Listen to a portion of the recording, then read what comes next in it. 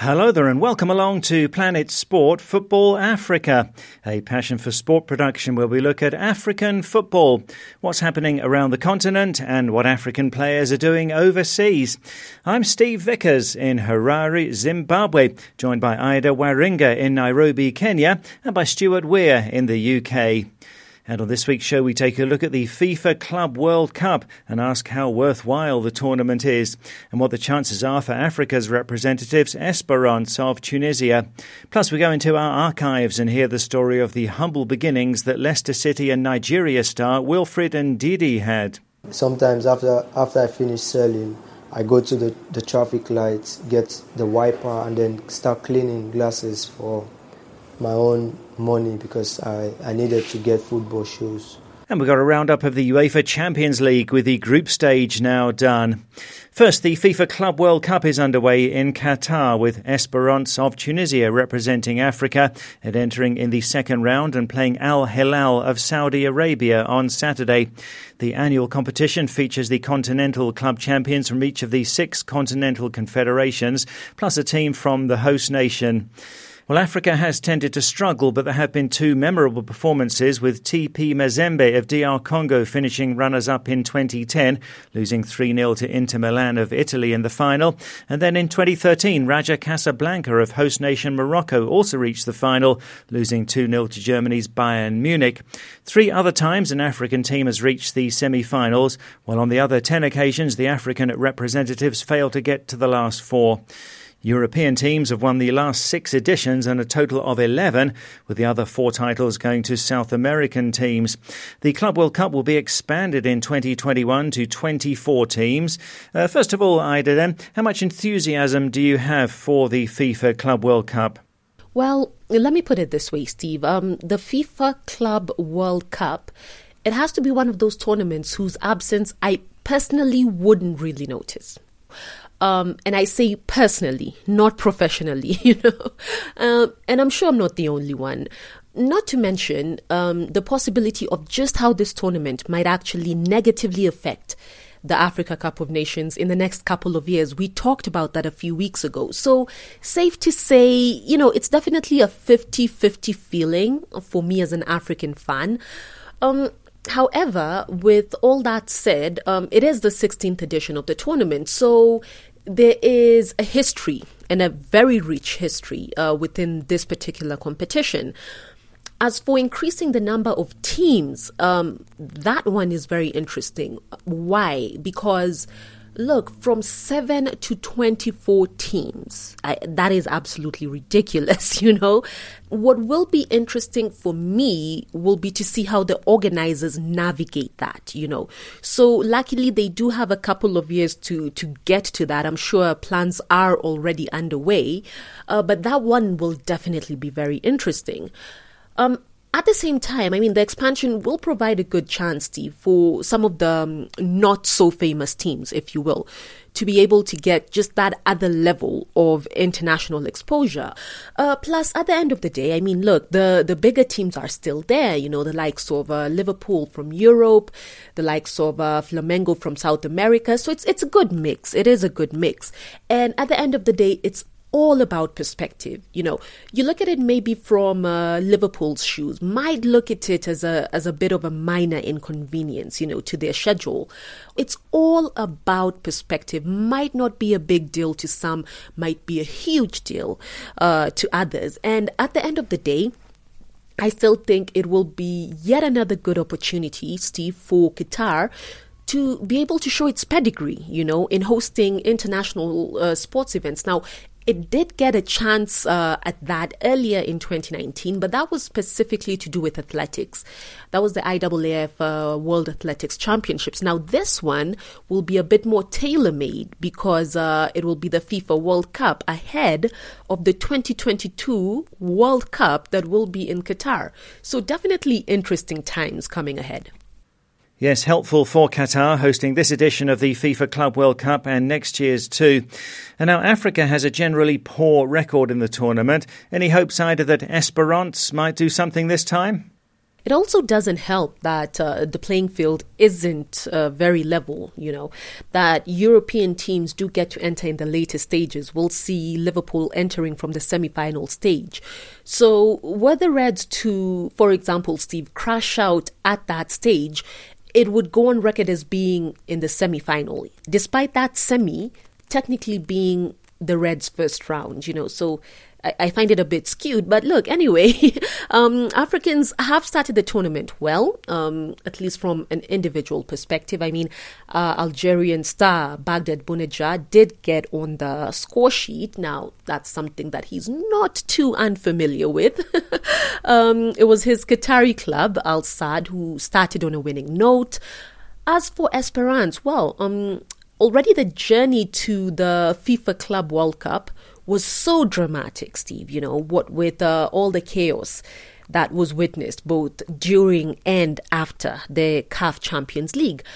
And also, it might seem, at least on the surface, that they might need to direct their efforts elsewhere. Now, Esperance are currently 7th in the league. Now, that sounds very shocking, I know, but they do have several games in hand that, if they win, would catapult them right to the top, which is where a lot of people are used to seeing them.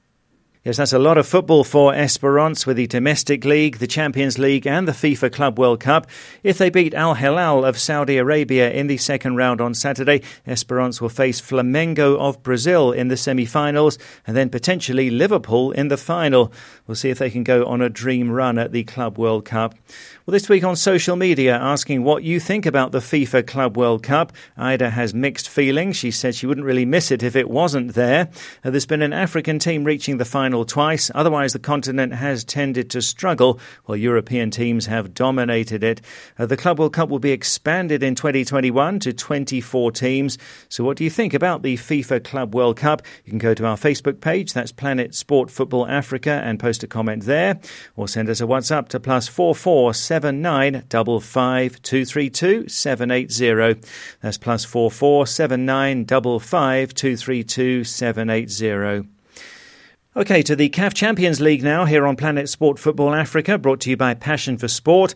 And we've had the first two rounds of matches in the group stage of the Champions League. Defending champions Espérance looking good with 2 wins from 2. And TP Mazembe of the DRC and Étoile du Sahel of Tunisia also with 6 points, Ida. Yes, as you've said there, Steve, the 3 teams definitely off to quite a good start. But you know what they say, it's how you finish that most matters, eh? As for Esperance, I mean, what else is left to say about the team? Absolutely remarkable. And their CAF Champions League record, I think, really does speak for itself. I mean, unbeaten in their last 16 continental games, Steve, and their last 10 home games as well, And as we can see, Tunisians simply on fire, and not just Esperance, but with Étoile as well. Their initial game, their opener, where they beat 8-time champions Al Ahly, I think was very impressive. And they did manage to follow that up by beating Zimbabwe's Platinum FC. As for Congo's TP Mazembe, their win over Zesco was very impressive as well to me. Why? Because the Zambians have a stellar home record. It's always very difficult to beat Zesco FC at home, and we saw that they did that. So TP Mazembe, yes, and Esperance as well as Étoile definitely showing early signs of just how far they intend to progress in this tournament. Yes, and still another round of games coming at the end of this month as the Champions League has been compressed to make space for the African Nations Championship in April. Now, as we near the end of 2019, we're going into our archives to relive some of our best stories of the year. We had a chance to speak to Nigeria and Leicester midfielder Wilfred Ndidi, who's had a great year. Planet Sport Football Africa's Oluwashina Okeleji spoke to Ndidi and found out how he went from humble beginnings to becoming a global star, as he would sell things on the streets of Lagos as a boy. Actually, even when I was doing that, I was still smiling because, you know what, I believe what is in your hands is what you have. It's your own, So I think all those times I sold groundnuts, I sold pure water. I was jack of all trade. Sometimes after after selling, I was doing all that for my mom because my dad is a soldier, is still serving, and he was not with us. So I was doing that for my mom. And sometimes after I finish selling, I go to the traffic lights, get the wiper, and then start cleaning glasses for my own money because I needed to get football shoes. So all those times I've always wanted to play football. So sometimes I don't get to go to training because I was hawking. So but everything turned out fine, everything is fine, everything is okay. But I think looking back is just something I have to be thankful and be grateful, and how God has been great to me. So yes. Some boys lose their way in that position. You know, they could go into drugs, they could go into alcohol and all of that. But something kept you going. What was it? Why do you realize that's not for me? There were temptations of not really drugs or anything, but making fast money. Well, I was still young. My mom always tell me I'm still young. I've always take things as they come and embrace the little things I have. So the ones I have, I appreciate them. So I don't really look towards the big things. I just want to be happy, you know. So that alone has made my mom to actually give me the chance to actually go for football, you know, because I wanted to play football. Even sometimes my dad is around. When my dad was around, he never wanted me to. But my mom would create space for me and lie to my dad and say, oh, she sent me on an errand or something like that. So, but it was part of my story. But I'm happy. I'm grateful. Then you look at people thinking you've had it easy. They don't know your story. It has never been easy. Even till now, it's never easy. Because we play. Before we play, we have to work hard for playing. The team has to do well to make everything go smooth. So we're still working. We're still trying our best to forget about the fame and all these things. We're still hustling. We're still working. So I think most people just see and then say, oh, everything is fine. No, we are humans. Not everything is fine. Sometimes you lose a game and then you feel bad. And then most people think you just go there and just lose a game on purpose. No, we are humans also. We have our lives. We try to bring out the best and make everything go well. But sometimes it doesn't, but we just have to learn. Where do you learn to be calm? Where do you learn to be calm? Some people lose their heads, you know, like when you lose a game, people insult you, but you keep smiling, you just laugh, and you still have time to sign autographs. And where do you get that calmness from? I always believe that everything will not go smooth. So even when it comes like this and like this and like this, your reaction will be very important, you know. If you lose and you're so down, and then it will reduce your chance of having the confidence to go to the next round. But I think, I feel bad when I lose. I get angry, but I don't get to show it. I don't get to go, but I just know that there's another chance to make it better. If there was no chance, okay, but there's another chance too. So, but we'll just take it. So that's Nigeria and Leicester midfielder Wilfred Ndidi speaking to Oluwashina Okeleji. Quite a story. Ndidi was selling groundnuts, selling water, cleaning car windscreens in Lagos as a teenager. But he said there that he was cleaning the windscreens with a purpose, to buy football boots. Interesting too when he was asked about whether he was tempted to get into drug abuse.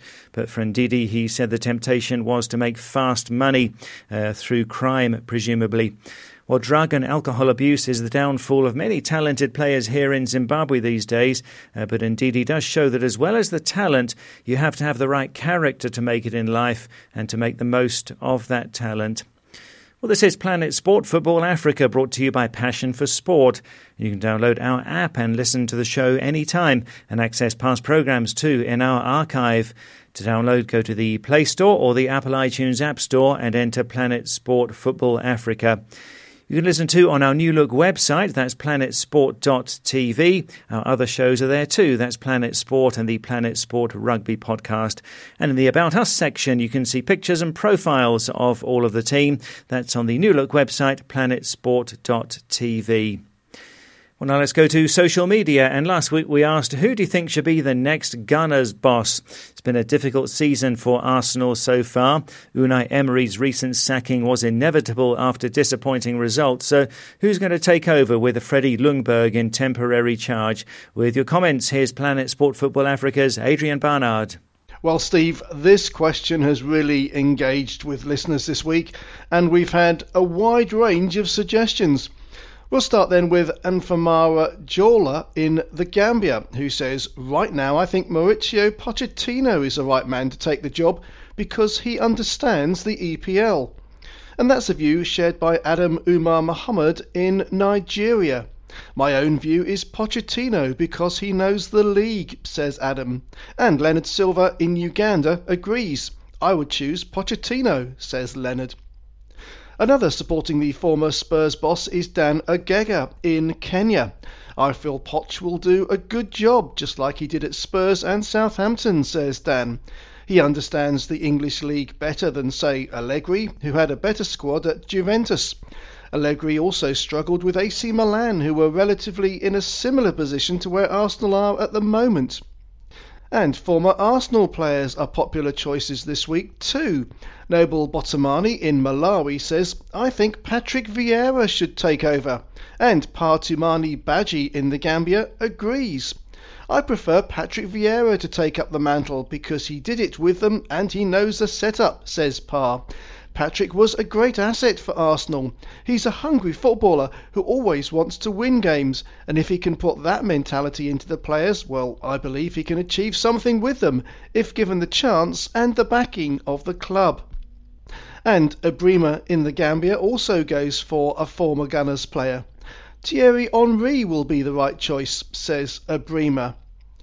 Gemo, a Cameroonian living in the United States, suggests another of Thierry Henry's former French international teammates. My suggestion for Arsenal's next manager is Laurent Blanc, aka Le Président, says Gemo. I think he did a fantastic job when he was manager at PSG, and the team played excellent football. I'm surprised that his name doesn't come up that much. Khalifa Sanyang in China would prefer to see a manager who's currently in the EPL taking over the reins at Arsenal. I think Nuno Espirito Santo would be great for them, says Khalifa. He knows the Premier League and is a proven tactician. And Obinna in Nigeria also suggests a manager currently doing well in the EPL. For me, says Obinna, Brendan Rodgers of Leicester City should be the next Gunners boss. He's been tested and trusted, although I hear the Leicester board has started negotiations for a new contract with him in order to ward off any possible interest in their prized asset. Musa Jarju is a disappointed Arsenal fan in the Gambia. All is not well at my club Arsenal, says Musa. I thought the main problem was Emery, but I don't think that has really been the case. I would prefer Diego Simeone to take charge. Yes, that's an interesting shout there. The Argentine has been at Atletico Madrid for 8 years now, since 2011. So I wonder if he'd contemplate a change. But Buba Kamara in the Gambia believes EPL experience isn't necessary if the new manager has a proven track record in another top league. Massimiliano Allegri is the right man for the job, says Buba of the former Juventus boss, because he can make Arsenal a competitive team again, so that they can fight for big trophies again. And Ansumana Sonko, also in the Gambia, agrees. I go for Allegri, says Ansumana. He's a great coach and I think he can fix Arsenal's current problem. And finally, Nsonyi Armstrong in Cameroon says, the list is really long and could get longer as surprise names could come in. People like Laurent Blanc, Carlo Ancelotti, who has just left Napoli, and Luciano Spalletti at Inter. Whoever comes in must bring the team together. This Arsenal team is completely out of focus. Moving forward, they don't really click, while at the back nothing goes right. My own choice would be Mikel Arteta, who for me has been under good internship with Pep Guardiola at Man City. So there you are, Steve. I think from all this we can draw perhaps two things. First, there is a long list of potential managers who are now available or who maybe could be persuaded to leave their existing clubs. And second, that no one candidate really jumps out above the rest. So it's going to be really interesting to see who Arsenal do turn to now to revive their sagging fortunes. Thanks, Adrian. Yes, some very interesting suggestions there, and indeed a lot of suggestions. We had a poll on Twitter on our handle, that's at Planet Sport FA. Coming out tops there was Massimiliano Allegri with 34% of the vote, Mauricio Pochettino 31%, Patrick Vieira 21%, and the other suggestion that we put there, Nuno, came out with 13% of the vote. That's on our Twitter handle, at Planet Sport FA. Now let's go to our European football expert, Stuart Weir in the UK. So Stuart, tough times for Arsenal, but a welcome 3-1 win against West Ham on Monday, ending a run of 9 games with no win. What's your assessment of their situation? Well, Arsenal were absolutely awful in the first half of the game against West Ham, but then they managed to score 3 goals in the second half, and our old friend Aubameyang again scoring. And great to see Pepe scoring a good goal because, we have talked about whether he's actually justified the promise and the money that was spent on him. But Arsenal are a poor team. They don't seem to have a leader. They just seem to have lost their way completely. And your views on who should be the new boss, Stuart? Well, yes, some fascinating suggestions there on social media with Allegri and Nuno being mentioned, but others going for someone with a stronger Arsenal connection like Vieira, Henry and Arteta being mentioned. Now, personally, I don't think that Pochettino is a serious contender simply because of the rivalry between Arsenal and Tottenham, and I don't think the Arsenal fans would really take to him. But, it's interesting that Napoli, currently 7th in Serie A, have this week parted company with their manager, Carlo Ancelotti. And now Ancelotti has previously managed Juventus, Milan, Chelsea, PSG, Real Madrid, Bayern Munich. He's won league titles in 4 countries. He's won the Champions League 3 times. Now, I've read that Arsenal and Everton, who are also looking for a manager, may be interested in him. And, he could be quite a good fit for Arsenal. He speaks good English and he has a lot of international experience. So I think he's a name who could well emerge. Yes, Ancelotti would be a good fit potentially. We shall see. Now, elsewhere, Stuart, you mentioned Nigeria's Kelechi Iheanacho last week, coming back from the wilderness and scoring a winner for Leicester. And he scored again against Aston Villa. This when we thought that there was no future for him at the Foxes. What a remarkable turnaround for Iheanacho, Steve. We mentioned last week that he'd got his first playing time of the season and scored the winning goal. Well, he was rewarded with a starting place against Aston Villa and he scored again. And in that game, Jamie Vardy scored 2 goals. And that was the 8th consecutive game in which Vardy had scored. You may remember 4 years ago, we were following him when he scored in 11 consecutive games. And we also mentioned last week that Vardy was scoring most of his goals in the second half. And sure enough, that was the 7th consecutive game in which he'd scored a second half goal. But I think he must have been listening to us because he's realised he can also score in the first half. And he got one of his goals in the first half against Villa. Yes, looking like the Vardy of old, and wonderful to see Iheanacho's revival. Just hope that he will sustain it. And Stuart, it's looking more and more like we can declare Liverpool the champions already in December, 5 months before the end of the season. Liverpool could hardly have asked for a better weekend because while they were recording their 15th win of the season with Mo Salah and Naby Keita scoring, Manchester City and Chelsea both lost. So Manchester City are now 14 points behind Liverpool. And even with Leicester City's 4-1 win over Aston Villa, they're still 8 points behind in second place. Steve, I would just like to mention Danny Ings of Southampton, who set a Premier League record as the first player to score in 5 Premier League defeats in any season before Christmas. I'm not sure it's a record he'd be terribly excited about. And, there have been 4 0-0 draws in the Premier League this season, and 3 of them have been at Watford. So if you want to see goals, don't go to Watford. Well, I wonder if Watford will get out of the relegation zone. And on a sad note, Stuart, in the English Championship, Stoke City and DR Congo forward Benik Afobe had a great loss. Yeah, we've mentioned Benik Afobe on the programme before because he has DR Congo citizenship. He's played for 10 clubs in England, including Bournemouth in the Premier League. And his 2-year-old daughter, Amora, died recently. And Afobe thanked the football world for the good wishes, adding, "Our family trusts in our Lord Jesus Christ. When we are weak, he comforts us.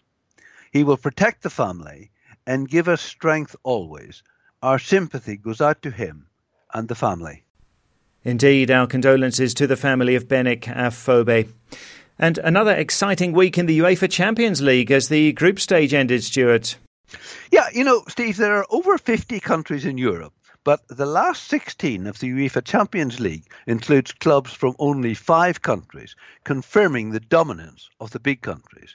And there are 4 from England: Tottenham, Liverpool, Chelsea, Manchester City; 4 from Spain: Real Madrid, Barcelona, Valencia, Atletico; 3 from Italy: Juventus, Napoli and Atalanta; 3 from Germany: Bayern Munich, Dortmund and Leipzig; and 2 from France: Paris Saint-Germain and Lyon. While the 4 English clubs have qualified, to be honest, none of them has looked that impressive. And the standout teams in the qualifying were Bayern Munich with 6 wins out of 6, but amazingly they're only 7th in the German league, 7 points off the lead, and Paris Saint-Germain, who finished with 5 wins and a draw and a goal difference of 17-4 and 2 against. 2 big clubs who missed out were Inter Milan, beaten by Barcelona and Dortmund. And remember last year, Ajax of Amsterdam reached the semi-final, losing narrowly to Tottenham, but they were edged out by Valencia of Spain and Chelsea. The draw is on Monday, but it's quite complicated. At one level, you've got the 8 group winners playing the 8 group runners-up, but you cannot play a runner-up of your own group, and you cannot play a club from your own country. So this means, certainly for the English clubs, that there are probably only about 5 potential opponents that they can have. Incidentally, Steve, there were 17 African players who contributed to the teams who've made the last 16. And just to pick out a couple there, when Liverpool beat Salzburg 2-0, Naby Keita scored again. That's 2 goals in 2 games, and he scored from Sadio Mane's cross. But what made that particularly interesting is that prior to playing for Liverpool, Keita and Mane had been teammates at Salzburg. And between them, they scored 48 goals for the Austrian club. But the Austrians wished they'd been playing for Salzburg rather than against them. And then an interesting one in the Barcelona-Inter Milan game. With 5 minutes left, Barcelona sent on a 17-year-old substitute, Ansoumana Fati Ansu, and within 1 minute he'd scored the winning goal. While Ansu has played for Spain at under-21 level and seems to be adopting Spanish nationality, he was in fact born in Guinea-Bissau. And he's the son of a footballer who moved to Spain when he was 6. And this week he became the youngest goal scorer in the Champions League, having previously been Barcelona's youngest ever scorer when he was just 16 earlier this season. He looks a player for the future, but sadly another African who has got away, so to speak. Yes, Ansu Fati very unlikely to play for Guinea-Bissau, one of the most exciting talents to emerge in world football this year. Thanks, Stuart. So no more UEFA Champions League football this year. It's back in February with the draw coming up on Monday. English Premier League highlights this weekend. Leaders Liverpool play in the early game on Saturday, taking on Watford. Chelsea play Bournemouth. Sheffield United take on Aston Villa. Leicester playing Norwich also on Saturday. Burnley against Newcastle and Southampton versus West Ham. Big game of the weekend is on Sunday. Arsenal versus Manchester City. Interesting and a tough one, you would imagine, for Arsenal. Before that, on a Sunday, Manchester United taking on Everton after their fantastic derby win over Man City. And also on Sunday, Wolves take on Tottenham. And there's a Monday night game as well between rivals Crystal Palace and Brighton.